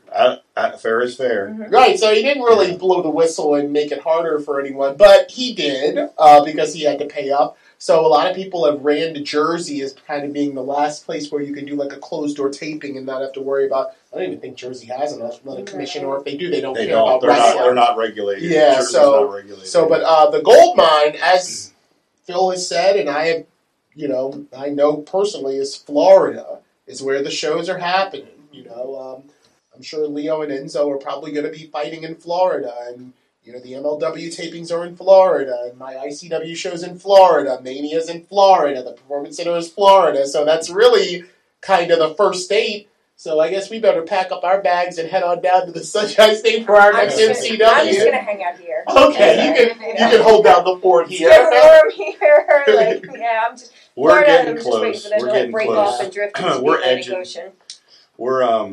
We're edging closer and closer. Well, it's kind of funny. I'm just going to call this out, okay? And I don't mean to add a little controversy to the cast, but Becky has a Legacy Maryland MCW hoodie on. And, of course, I have, the rebranding of MCW. And I remember when this change first happened, I was kind of, I felt like that us touting Maryland kind of was like a throwback to the old territory days. Now, we never said that the M in MCW Pro doesn't stand for Maryland. Right. But, it's subtle. Yeah, it's more subtle. Yeah, it was definitely a shift from the to the blue and silver away from the Maryland flag colors of the red and the gold and the black and the white. Yeah. Well, we did that obviously because things going online and having stuff on YouTube, and also like running out of state, and I felt like I was being interrogated doing shows in like Virginia and Delaware, and then you have shows and people be like, "Why is Maryland Championship Wrestling in Delaware? Why is Maryland Championship Wrestling in West Virginia?" And because you know what I mean. It was like I kind of like I was like, why do I got to answer these questions? I'm just trying to promote a wrestling show. But I mean, it makes sense as more of as we're not just tied locally to one arena, and being out there. Well, the thing about it is I don't think that any indie now touts its state. Like I think that is there's a thing of the past, and I kind of don't like that because there is no Jersey Championship Wrestling anymore. There is no Jersey All Pro Wrestling, and I used to like that kind of like the home team. But what I'm saying, and the point of this whole diatribe, is that now that we're MCW Pro, I mean, we could definitely go to Florida and do our show because we're not Maryland Championship Wrestling. I think that I see where you're going. Yeah, we might as well. You change the name, and now we're MCW Pro. Let's put that flag down in Florida. Dennis, open up the checkbook. Well, you can help. Buy us a cup of coffee. Right, yeah. I'll start a campaign. Kimberly Klasick, she inspired me. Let's start a campaign and get ourselves to Florida. We need a lot of cups of coffee to get an MCW in Florida. But, hey, this about wraps our time up. Yes, indeed. And so, Nick and Becky, our first couples MCW guests. Couples guests. Not our first two guests at the same time because we had... But first couple. First couple, right. Yeah. And what a delight you both were. Yeah, we obviously appreciate you guys and love having you guys. Yeah. So we hope to have Becky around for a long time, even though we'll probably lose her eventually. She's too talented not to be taken away from us. And that will be a joyous and kind of a sad occasion, but you'll just be one in a long lineage of folks that have gone on from the halls of MCW to greater success. And Nick, you're a part of that team as well. So. And so is Henry.